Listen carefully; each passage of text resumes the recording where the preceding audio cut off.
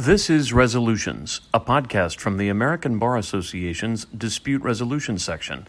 I'm one of your co-hosts, Larry Schooler. I'm a mediator and director of consensus building at CD&P. What if two parties slugging it out at the state capitol could produce a win-win solution? That's the question tackled by our guest today. In part one of this episode, you heard from representatives from electric cooperatives and solar energy providers in Virginia who worked with the mediator to resolve their differences. And in part two, you'll hear from the mediator.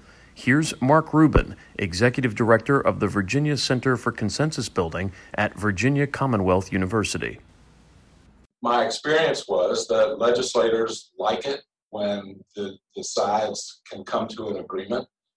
Typically, they buy the agreement.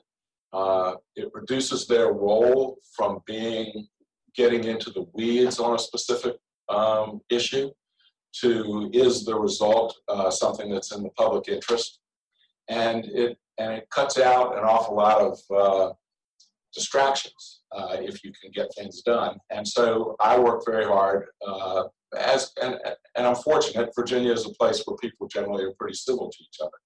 And there's a lobbying corps that knows each other fairly well, and we know who to talk to, and we would talk to each other. Folks like to keep control of the dispute and the resolution of the dispute wherever possible. And this process allows you as much control as you can, given that the final product has to go through the legislative process. But that notion that you have the folks with expertise sitting at the table trying to resolve it and having some control over what the final product is that is going to go through the public process seems to be very important to people. The second is I do tell them that the chances of success for the legislation are very high if you walk in with a consensus. And the other piece I tell folks is that when you can get to a consensus piece of legislation, people have invested enough time and energy and usually money in the process that they want it to succeed. And so they will work to be the lobbyist. You create a cohort of lobbyists as a part of this process. And folks will be spending more time trying to implement the result than trying to undermine it, which sometimes happens. If you have a winner and a loser in a General Assembly process, then people, if you lose there, okay, should I file a lawsuit and see if I can do something with it? Or if there's a regulation that is going to come up to implement it, should I, take a shot at that? So those are pretty significant pieces for lobbyists. It's not cheaper because they have to pay me. At least in Virginia they do. We don't have a public office of mediation. So they have to hire somebody like me to do it, so it's expensive. However, it's not necessarily takes as much of the lobbyist time as it would the actual stakeholders to be able to. It takes more of their time.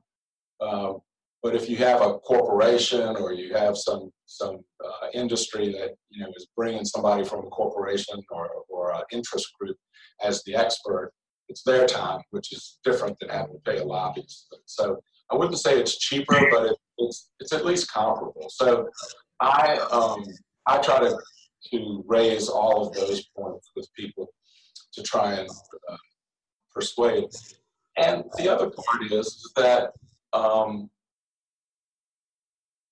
if you believe, like I do, that one of the goals of a good negotiator is to improve relationships with people on the other side, it's an opportunity to do that. And I have had plenty of situations, where people have been at each other's throats, and the mere fact of sitting down and talking with each other and talking through the problems in a forum that allows for productive listening and conversation, that really helps them a lot in other things. But I just wonder a little bit about how you thread that needle between ensuring that that there is opportunity for the public to have some understanding of or influence over the policymaking process, while at the same time leveraging a certain degree of privacy and confidentiality to do your work? It's a great question. It's one of the big challenges of doing this work. The solar project that have been talking to folks about, those folks, it was completely driven by the stakeholders themselves. And so they decided that they wanted it to be private, and that they actually signed a non-disclosure agreement to make sure that it was private. And because there was proprietary information that was being shared, and just in general, in Virginia, in terms of the regulatory process, they didn't want to see things that they were saying in the mediation become part of a regulatory process. So in that regard, what we've done is tried very hard to be done quickly in an adequate time to go out and vet the product with other groups. And as time has gone on, we've been vetting it with other groups earlier in pieces, as opposed to waiting for a final product necessarily to come out. So there may be an issue that's specific to one special interest, and so we'll try and be talking to them. And typically it's not even me doing that talking, it's usually one of the stakeholders who has a real interest in this particular issue, going and talking with somebody outside of the process to see. We have had open meetings that we have advertised, not like a government meeting that you advertise, but has been advertised, where we all went into a big classroom here at VCU. We had cameras, we had a computer system that allowed people to call in. It was really quite elaborate, and it worked out pretty well. And folks had the opportunity to give us input early on and at the end as well. What are the issues we ought to be talking about around this particular subject, and then to try and vet the product itself. In the public ones that I have done, some of them have been subject to FOIA and have been wide open.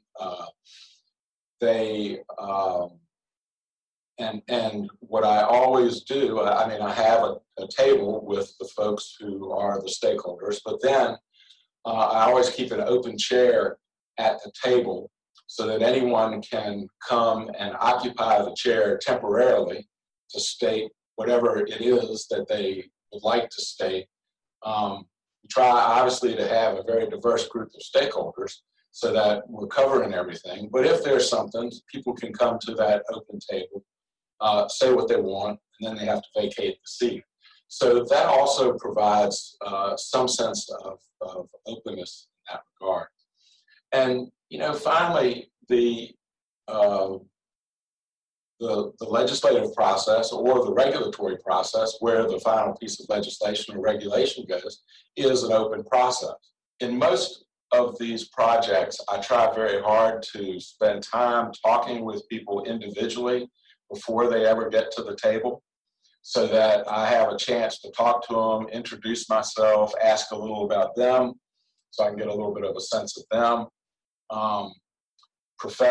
Typically profess my ignorance about the substance of the matter, so that and ask them to help me, because people are more than willing to be of assistance to you. Try to spend some time with them on what the process would look like, at least in broad terms, and ask for their advice in terms of what might work or not work in this situation.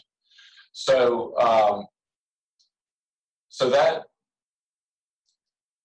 those are the types of things that I do. I also have been fortunate that when I've done something for, I did one big project for the governor when he first got in, and if the governor says, "Here's the guy you're talking to," that gives you a certain amount of credibility to begin with. I did a big case involving Sweetbriar College, where they were going to go out of business, and we got everybody together, and they ended up stay in. And that all began because, and this I sort of helped convince the Attorney General that this would be a good thing for him to convene everybody. He wasn't a party, but he had a role to play. And he said, great. And so he wrote or called everybody, or had somebody in his office call everybody and say, come to a meeting on this day, and we're going to talk about whether we should mediate this. And he said that you come, and I'll introduce you as a wonderful human being. And that helps an awful lot as well. Help me understand how you designed this, because it just sounded like there was so much depth that the parties needed to unearth in order to get to a feasible set of solutions on this, and a tremendous amount of work. And I'm just curious how you, in your mind, thought about the best way to structure both their time together and then the time they might take separately to visit with one another. So the solar project is atypical, again, in that it's a small enough group and they get along pretty well. They got along pretty well from the start. That it didn't make an awful lot of sense to them or to me to break up into work groups on specific issues. They do a little bit on that, but not as much as other things that I've done and I'm doing. So, and I also find, all of these folks, they're not necessarily decision makers. They have to go back to their client, in order to do things. And so if you look at these things as problem-solving processes, which is the way I look at them, the best way to solve problems, I think, is to have the decision, or as close to the decision makers as you can, sit down and just do it. And so it's fairly direct. It's less meetings with this group, because we had a lot of meetings. I'm sure they all complained about it, because not that they thought they were unproductive meetings, but that it just took a lot of meetings. And so for them, not so much. This project I was talking about on Certificate of Public Need, I have a very short time frame to try and do this. And so it's very important to do that, to have work groups. And this also goes back to your point about public participation, is that what we've done is we have a decision makers group, which are people who were selected so that we had a diverse group of folks. But when we're doing the work groups, anybody can sit in and be sort of sit at the table. And so we've only had one work group meeting so far on this project, but about 20 people showed up. And it was some of the people who are at the table and some who aren't at the table. So that, because of the time frame, became it seems today very important for that to be broken up that way. I've had other pieces where the subject matter is just so complex. And among the group are people who really know about this particular issue, but really don't know as much about the other issue. Let's put the ones who know the most about it to solve the problem, try and solve that specific issue, and then bring it back into the group and explain it to everybody, try and educate them, and then get them to see whether that works or not. In the solar process, just this last year, we've got a very big issue, which take forever to explain, but it was a very big issue, and we had been touching on it on numerous occasions. And finally, the co-ops, who, if you talk to Sam, the co-ops said, we need to get this solved. You investor-owned utilities, if you don't want to solve it for yourselves right now, we want it solved. But we were we were at impasse, and there was also, I would say, concern, rightfully so, by the investor-owned utilities. They're going to, even though co-ops are very different, they could be setting a precedent for something that we don't necessarily want. So we had they sort of struck out on their own, and then what I had to do, or what I did, was to basically have a bunch of the decision makers for the co-ops. We brought in even more of them into the process, and on the other side, sort of just concentrated with one or two of the other interest groups about how to solve this particular problem. And then it was much more shuttle diplomacy than it was being in a big group solving a problem. So that was the way it got solved. It was just a lot more direct negotiations than it was sort of group negotiations. But at the same time, in order for it to be deemed a consensus product of the group, it still had to come back to the main group, and for everyone to say, this is not necessarily what we're going to do, but we're okay with you doing it. And, and we'll stand up at the General Assembly and say, this is okay with us, that these things were resolved this way for the co-ops. So I think this last year was probably one of the biggest. And in every mediation I've ever done, you hit spots where things get rough, and, slow them down, you speed them up, you take somebody out of the room and talk to them for a little bit, all the sort of tried and true techniques of moving things. I work with a fellow by the name of John McCammon, who runs the McCammon Group, and John is always in our trainings, is always saying, when the water's running downhill, get out the way. And, but when it starts getting dammed up, then that's when you jump in and see what you can do. So depending on the group and how well they're getting along and what happens, I think if you ask the folks in the solar project, I don't often say a lot in the meetings.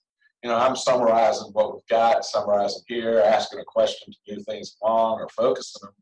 But as long as they seem to be having a good discussion and moving the ball forward, even if it's incrementally, my sense is I don't need to be in the middle of that. And so it's really picking your spots of when you're going to sort of become much more active with the various skills and techniques that we have to use. To the extent that this podcast is heard by folks in a fairly early to middle stage of their career, and or just by folks who have never really gotten involved with public policy matters and might want to. What would you take away from either the solar project or other projects in your portfolio that you think would be helpful for them to know as they consider embarking on this kind of work? If you don't have good listening skills, you better develop them. In this work, just like any other kind of mediation work, being a good listener, a great listener, is so helpful to be able to do that. And so if you haven't worked on your listening skills to begin with, you want to. I tell folks that it's very important to listen with curiosity, not listening to respond, not listening to try and debate, but listening because you really do want to hear what they're saying.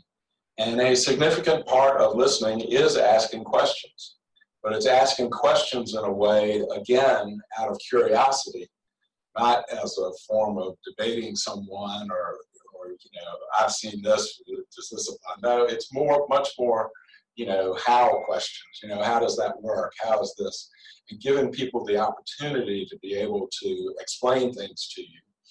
And then obviously, it's knowing how to sort of summarize back to them what you've heard and giving them an opportunity to correct you if you got it wrong, or to say yes, and here's something else that you need to know as part of that. The second piece is, I think, remembering that you're not the expert. You are the facilitator.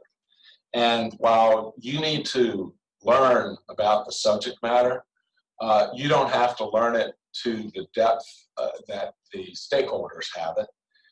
I generally, when I start, I am looking to be able to I say that I can show that I know the lingo, that I won't be saying, kilowatt when I mean megawatt or something, that I just have some feel for the language that they're very comfortable with. Because they live with it every day, but I'd like to be able to talk with them at that level by at least understanding the pretty, basic terms. So I think that understanding your role and that you are not, they're the problem solver, you're not the problem solver. I've often said to people that one of the things I learned practicing law is that when people came to me with a problem, just because they came to me with the problem didn't make it my problem. I was going to do everything I could to help them. But at the end of the day, it was their problem. And it was theirs to solve. I'd give them all the advice that they wanted. I'd give them options. I'd figure out as much as I could. I'd advocate for them and do all the things they wanted. But at the end of the day, there are decisions to be made. And they're their decisions. And it's even more so in this process that it's not up to me. Nobody's vested me with the power to make a decision. I make suggestions in mediations very infrequently, but I do make them, but I throw them out as suggestions as part of a general brainstorming sort of notion, as opposed to, hey, what about this one? Or start out with, here's something I thought about. What do you guys think? So I think a lot of it has to do, for somebody who's getting into it, is really appreciating what the role is and getting your own attitude in a place that you can be helpful and effective to people. I often tell negotiators, you have to start with yourself. You've got to start and understand your own interests. You've got to understand what emotions this triggers in you. And what strategy you're going to use before you even start worrying about the other guy and what he or she may be doing. And so the same thing, I think, actually is true for the mediator. You really do have to start with yourself in order to put yourself in the right frame of mind to be doing it. And, I get to train judges. I help train judges who are becoming mediators, and it's getting them to not be judges anymore. It's getting them to be mediators, not be the decision maker.